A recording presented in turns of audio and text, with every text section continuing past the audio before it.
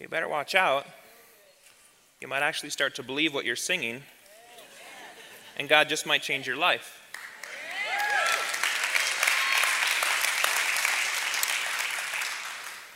We have been given this incredible invitation to the goodness of God. And we've so cheapened it sometimes. Man, we're not going to do that. The message today that I'm going to share, I shared in the first service. I could have called it a lot of different things. Now I could call it like the invitation to the goodness of God. I mean, it's just like the titles are unending. Oh, man.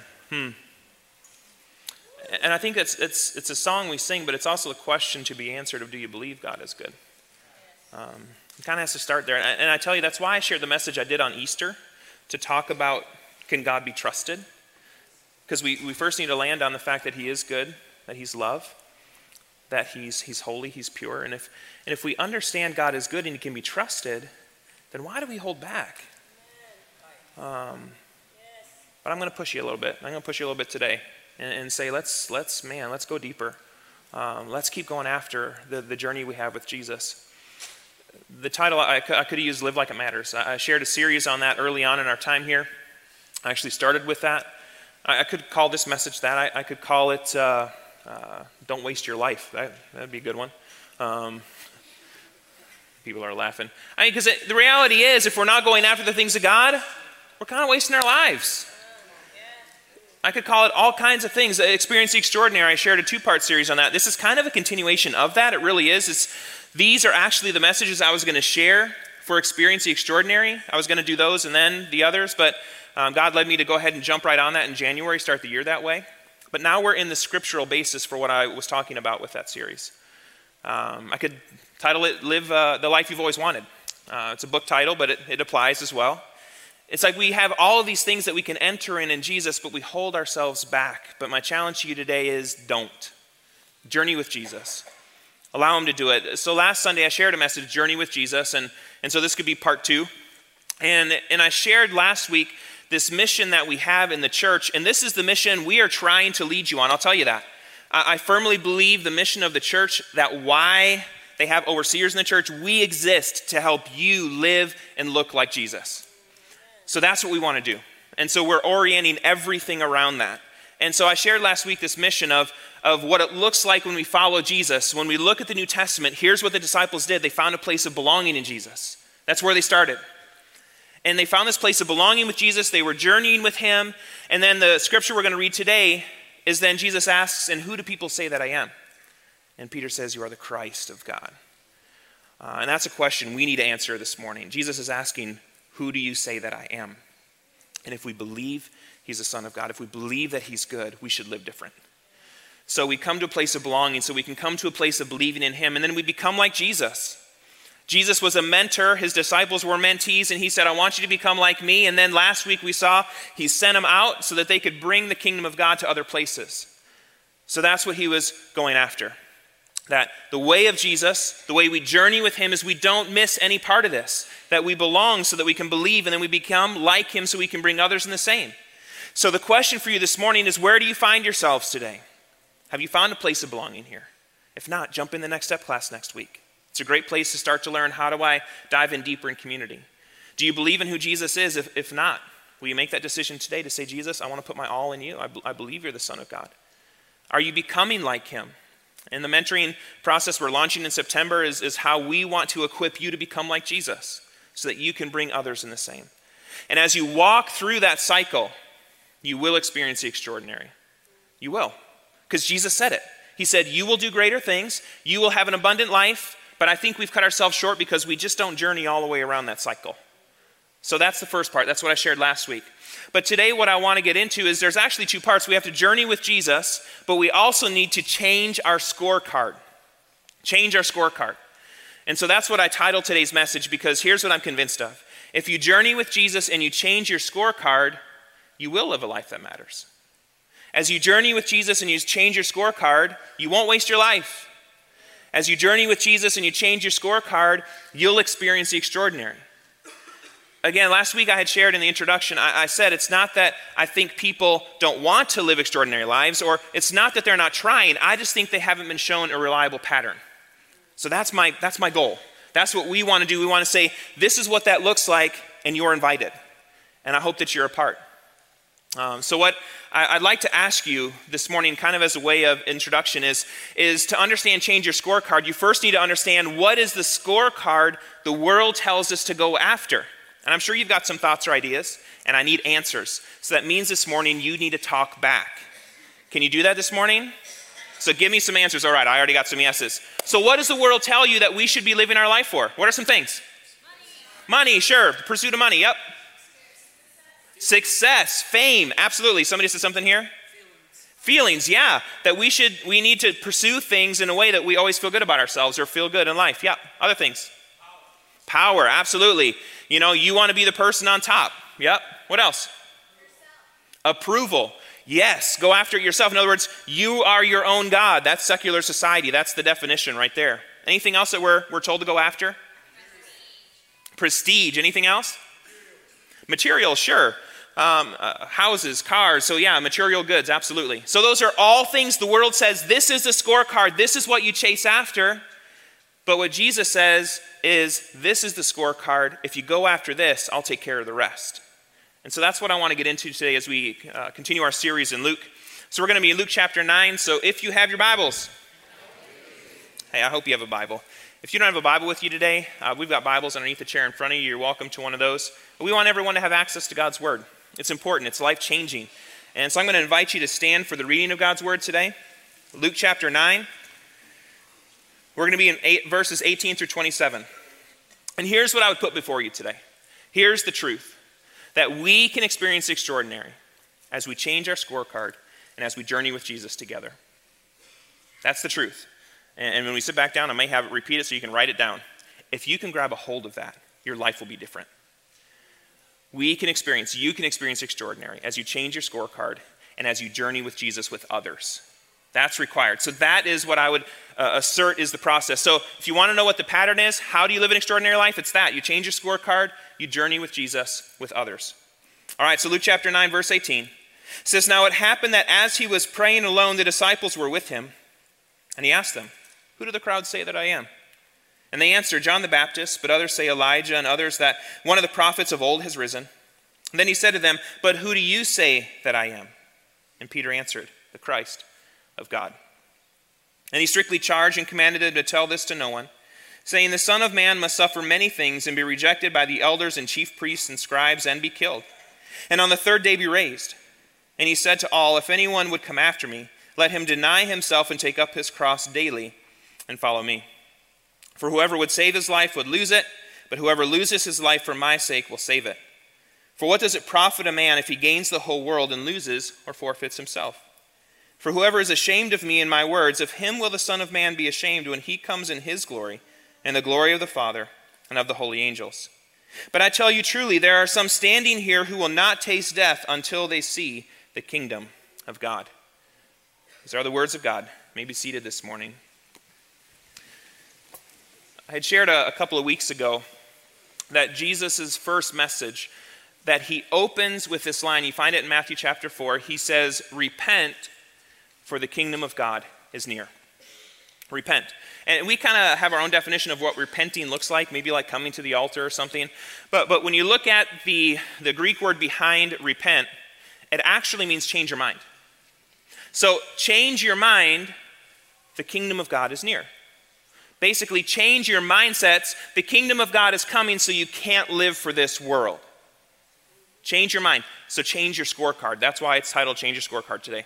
Change your scorecard. The kingdom of God is near, so you've got to live different. Your life is going to look different. I'm going to put values in you that aren't necessarily values this world would grab a hold of. So that's where we start. And so then the question is this morning, how do we step into the extraordinary by changing our scorecard? And here's how that happens. By changing your scorecard, here's what you find. You find heavenly glory is greater than earthly glory. As you change your scorecard, you'll find heavenly glory is better than earthly glory. And this is what Jesus is trying to help the disciples with. So Peter says, You are the Christ of God. Christ comes from the Greek word Christos.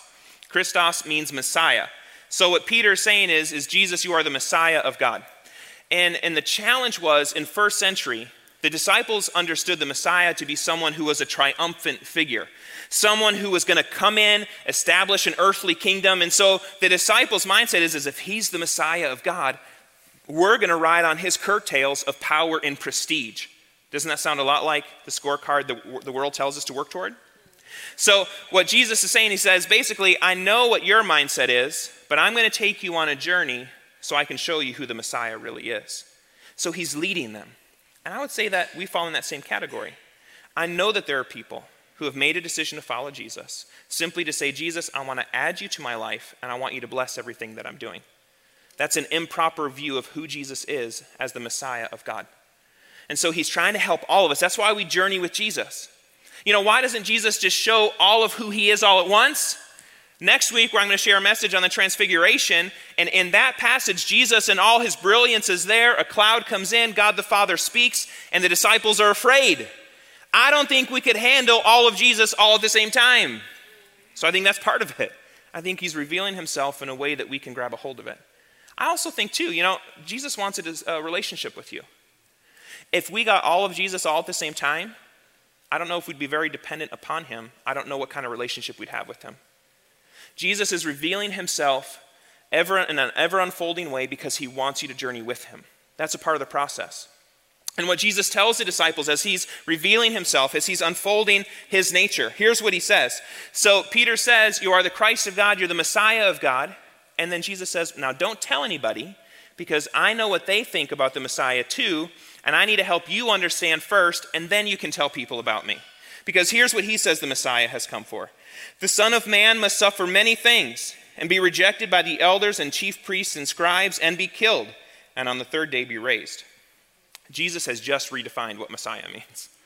And the disciples are going to look at and figure out what that really means. So we're on this journey with Jesus. What he's trying to do is he's trying to help the disciples understand heavenly glory is better than earthly glory. I shared an illustration twice. I'm going to share it a third time, hoping it sticks this time. They keep hiding this rope from me, but I find it, and so I dig it back out. Some of you know what this is. Some of you are no idea. That's why we're sharing it again. Here's what I'm talking about here. So, if this is the measure of our life, so does it ever end? No, it goes out that door. We've got it tied off to a car out in the parking lot somewhere. No, so what I'm saying is this is our life here on earth. But how much more do we have to live? A little bit? I mean, who can fathom eternity? We can't fathom eternity. So what Jesus is telling the disciples, he's saying, look, you're hoping I set up my kingdom here, but I want you to understand I have set up my kingdom here, and you're invited to it. So what he's saying is instead of just hoping I establish things here, I want you to understand it's so much bigger than that. There's so much more that you have access to, and I want you to understand you're invited to that kind of life. In other words, what he's saying is, disciples, live in light of eternity. Live in light of eternity. Because when you live in light of eternity, your scorecard will change because the things of this life, are they important? Sure. But it will redefine what your scorecard is in the way that you live your life. This is what he's trying to help the disciples understand. I don't think he used a rope because it's never mentioned. That's just what I've used because I like that illustration. So this is what Jesus is talking about. So I put before you today, are you investing only, I'm going to keep coming back to it. I should just hold on to it, stick it in my pocket. Are you investing only in this part of your life, or are you investing here? Where are you investing your resources, your time, your talent, your energy? Are you investing those in a way that it makes a difference for eternity, or are you only investing those things in here? Are you living in light of eternity, or are you living just for this life? We're invited to so much more in the kingdom of God. So I challenge you this morning, live in light of eternity. There's so much more to come, so much more fullness that we have access to. And I want you to live like that. So kingdom glory, heavenly glory is greater than earthly glory. But also as we change our scorecard, here's what else we find. We find that living for Jesus is better than living for ourselves. Living for Jesus. It's better than living for ourselves. The phrase, take up your cross, it's kind of a common one in the church. And it comes from this passage and others in the Gospels where Jesus says, if anyone would come after me, so you've been invited to follow me. And so if you come after me, let him deny himself, take up his cross daily, and follow me. The question is, we have the privilege of knowing the end of the story. The disciples did not. If you think about where they're at in this process, again, so Jesus is now redefining who the Messiah is. Now he's starting to talk about suffering and death and crosses. This doesn't make sense. But he's basically using what was a symbol for death to help the disciples understand, you've got to die to this scorecard. You've got to start living for a different one. Paul in 1 Corinthians, the phrase he uses is he says, I die daily. I die daily to this scorecard. I'm living for a different card. That's why he says that to live is Christ. So in this life, I'm living for Jesus in light of eternity, because to die is to gain, because that's forever with him. This is what New Testament is. This is what Jesus is trying to help the disciples understand.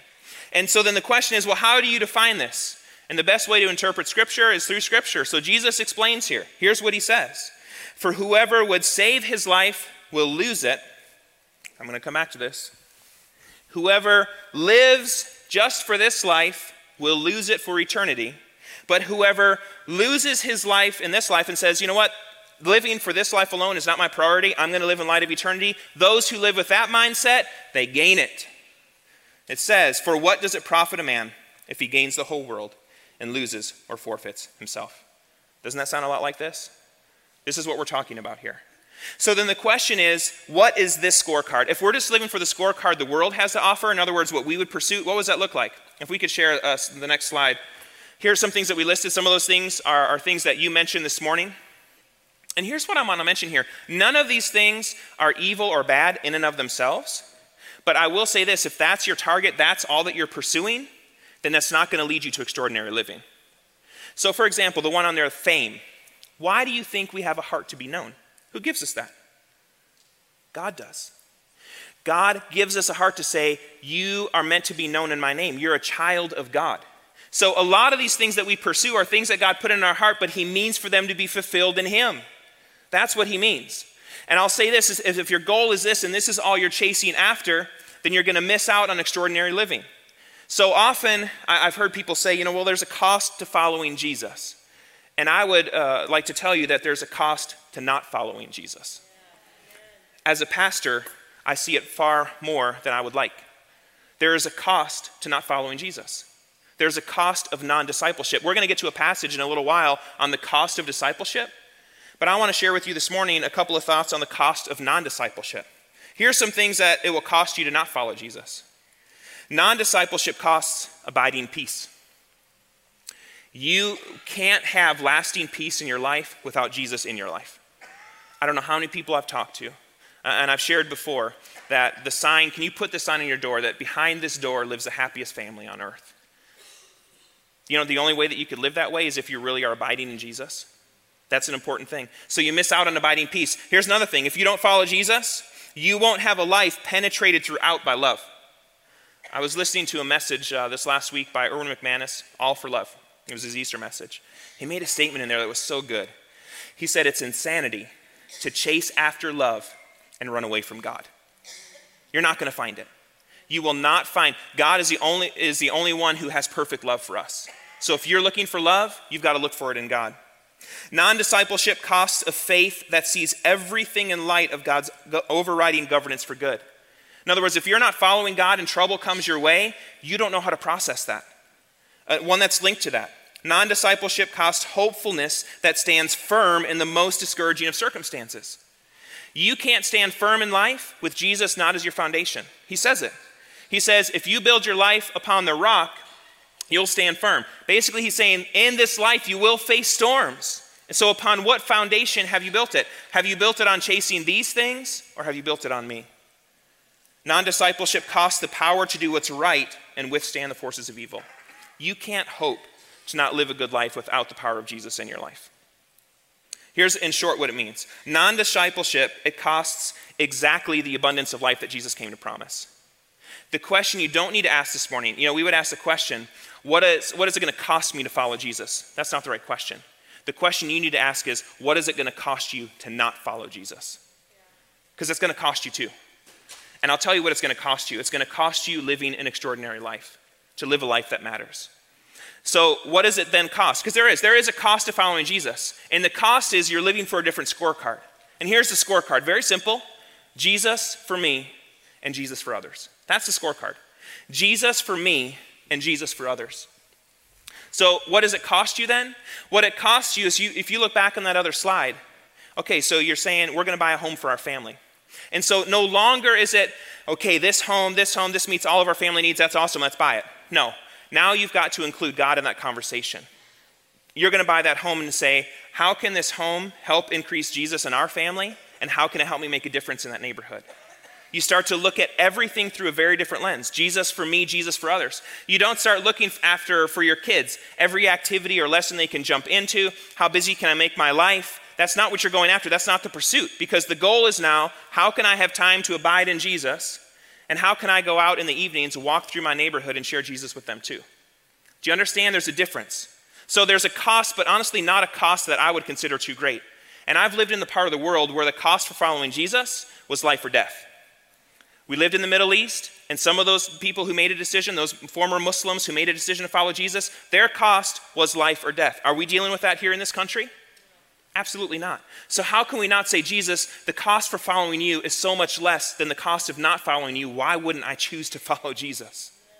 Jesus for you and Jesus for others. So here's what I put before you today. Could you go home and make a different scorecard? Stick it on your mirror in your bathroom. Jesus for me, Jesus for others. Here's what Paul is talking about. When he writes in Galatians, this is a great verse that kind of speaks to this. Here's what he says. Far be it from me to boast except in the cross of our Lord Jesus Christ, by which the world has been crucified to me and I to the world. What Paul is saying is, because of the cross, I no longer live for this world, I live for eternity. And so I no longer aim for this scorecard, I'm living for a different one. Jesus for me and Jesus for others. So maybe invite your kids into this conversation. Have them make a poster. Stick it on your fridge. May those be the conversations in your home. When you wake up in the morning and have conversations with your kids, could you start asking the question, okay, guys, how are we doing Jesus for me today? Are we going to take time to read the Bible and pray? That's Jesus for me. Abide in him. Am I going to make decisions on Jesus for others today? That when I go to the lunch table, tell my kids, when you go to the lunch table, are you going to find somebody that maybe doesn't have somebody else to talk to? Jesus for others. You live a different life. And I'll tell you this, you enter into an extraordinary life when you start to live with Jesus for me and Jesus for others as your scorecard. Last point this morning in changing your scorecard, what does it do? What you find is embracing the way of Jesus is far better than being ashamed of him. Embracing the way of Jesus. Here's what you find. You change your scorecard. Embracing him is far better than being ashamed of him and his words. Because here's what Jesus says in the last part of this passage from this morning. He says, "For whoever is ashamed of me and of my words, of him will the Son of Man be ashamed when he comes in his glory and the glory of the Father and of the holy angels." So what does it mean to be ashamed of Jesus? Again, Jesus defines it, ashamed of me and my words. So if you're not ashamed of Jesus, you live out the words of Jesus. You live it out. And as you begin to live that out, you actually look very different than the world around you. You begin to look almost peculiar, is a word that you can find in the King James Version. And there's an interesting document written in AD 120, between AD 120 and 200. Early Christians living in the Roman Empire, people in the Roman Empire started spreading rumors about Christians and who they were. And so then an early Christian wrote a document to say, this is who we are as Christians. And I love his description. Here's what he wrote. He says, "The difference between Christians and the rest of mankind is not a matter of nationality or language or customs. Christians do not live in separate cities of their own, speak any special dialect, nor practice any eccentric way of life. They pass their lives in whatever township, Greek or foreign, each man's lot has determined, and conform to ordinary local usage in their clothing, diet, and other habits." So what he's saying is, on the outside looking in, Christians look a lot like everybody else in the community in which they live. But then he goes on. Nevertheless, the organization of their community does exhibit some features that are remarkable, even surprising. For instance, though they are residents at home in their own countries, their behavior there is more like transients. I like that. We're simply passing through, folks. This life is not our own. This place, this home is not our own. Our home is in heaven. Here's what it says. For instance, though they're residents at home in their own countries, their behavior there is more like transients. Though destiny has placed them here in the flesh, they do not live after the flesh. Their days are passed on earth, but their citizenship is above in the heavens. That makes you look different. They obey the prescribed laws, but in their own private lives, they transcend the laws. They show love to all men. Hey, that's a big deal in the Roman Empire. Can I tell you? That's a big deal today too. And all men persecute them. They're misunderstood, condemned, and yet by suffering death, they're quickened into life. Basically, when they die, then they really get to live, is what he's saying. They're poor, yet making many rich, lacking all things, yet having all things in abundance. What he's saying is these people work lowly jobs. They're making other people rich. But when you look at their lives, it's like they've got a joy and a happiness and abundance that we just don't understand. That's incredible. They repay curses with blessings and abuse with courtesy. For the good they do, they suffer stripes as evildoers. Does those early Christians, does it look like they were living for the right scorecard? Jesus for me, Jesus for others. Doesn't it look like that? We as a church, do we live like that? Maybe in some ways. Maybe we could learn some of those things. We could grow in that ourselves. And what I want to point out as it relates to this letter was written at a time where the church was being persecuted, but when people began to see how these people lived their lives, Christianity exploded. Here's a graph that I want to show you that points this out. What you'll see is within 300 years, followers of Jesus, because of the way they were living like this, over half of the world's population became followers of Christ. They became Christians. Is that not amazing? Look at this. From 1,000 to 33 million in 300 years. Shame on us. What are we going to accomplish in 300 years? The world should be changed in his name if we're living like him. So what I want to put before you today is if you live and look like Jesus, things here will change. Things in the greater Lafayette community. I was reading an article yesterday in the Indy Star. Do you want to know the fastest growing community in all of the state of Indiana? Right here. West Lafayette, Lafayette. God could do some incredible things here and not only change the landscape of greater Lafayette, but do you think he could change Indiana? Yeah. Absolutely. So folks, we've got to take these things seriously. God can do incredible things if we live in his name. So may we not be embarrassed of Jesus, but may we embrace the way of Jesus and understand it will change the world. I want to close today by sharing a video of what displays the fruit of when we begin to live this out in our neighborhoods and our workplaces, things change. If we could share that video. I firmly believe God is speaking to the church. Let's get outside the walls, that you carry a goodness within you that's meant to be shared with others. And so that's why we're orienting all things here to help you live and look like Jesus. I do encourage you, if you haven't signed up to be part of mentoring, you're invited. We'll continue to do that year in and year out. So if you feel like I can't do it this year, jump in next year. But just know our commitment to you is we want to help you find a place of belonging. We want you to believe in Jesus in ever-deepening ways. We want you to become like him so you can bring others in the same. And as that happens, you'll experience an extraordinary life. Rosaria, it's extraordinary when you get to be a part of somebody's life story like that. I mean, she's now married to a pastor in North Carolina, Pastor Kent. What a life change. And all of that happened because someone said, I'm going to live and look like Jesus, invite this person to my home and help her look like him. I do think it's funny she said I didn't go to church for 2 years. In case you don't know, you are the church.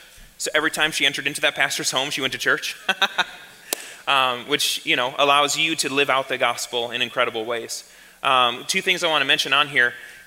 That pastor right away, it's not that we ever hide who we are in Christ. I would say, make that known. Let people know you're a child of God. And then as they begin to look at your life, they'll say there is something different there.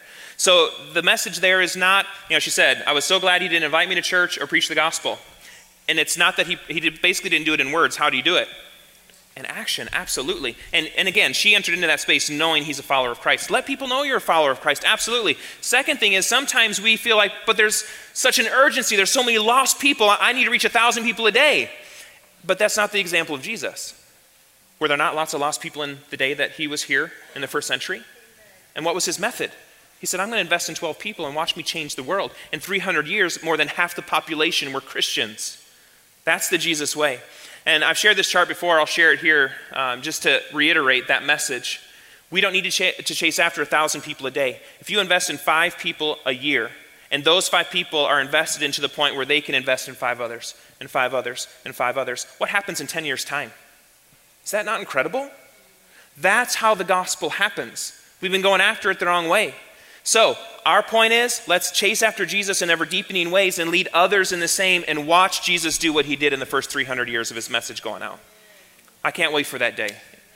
I'm going to invite the song team to come forward. I'm going to invite you to stand as we close in song. You experience the extraordinary as you change your scorecard and journey with Jesus with others. If you're here this morning, you'd say, you know what?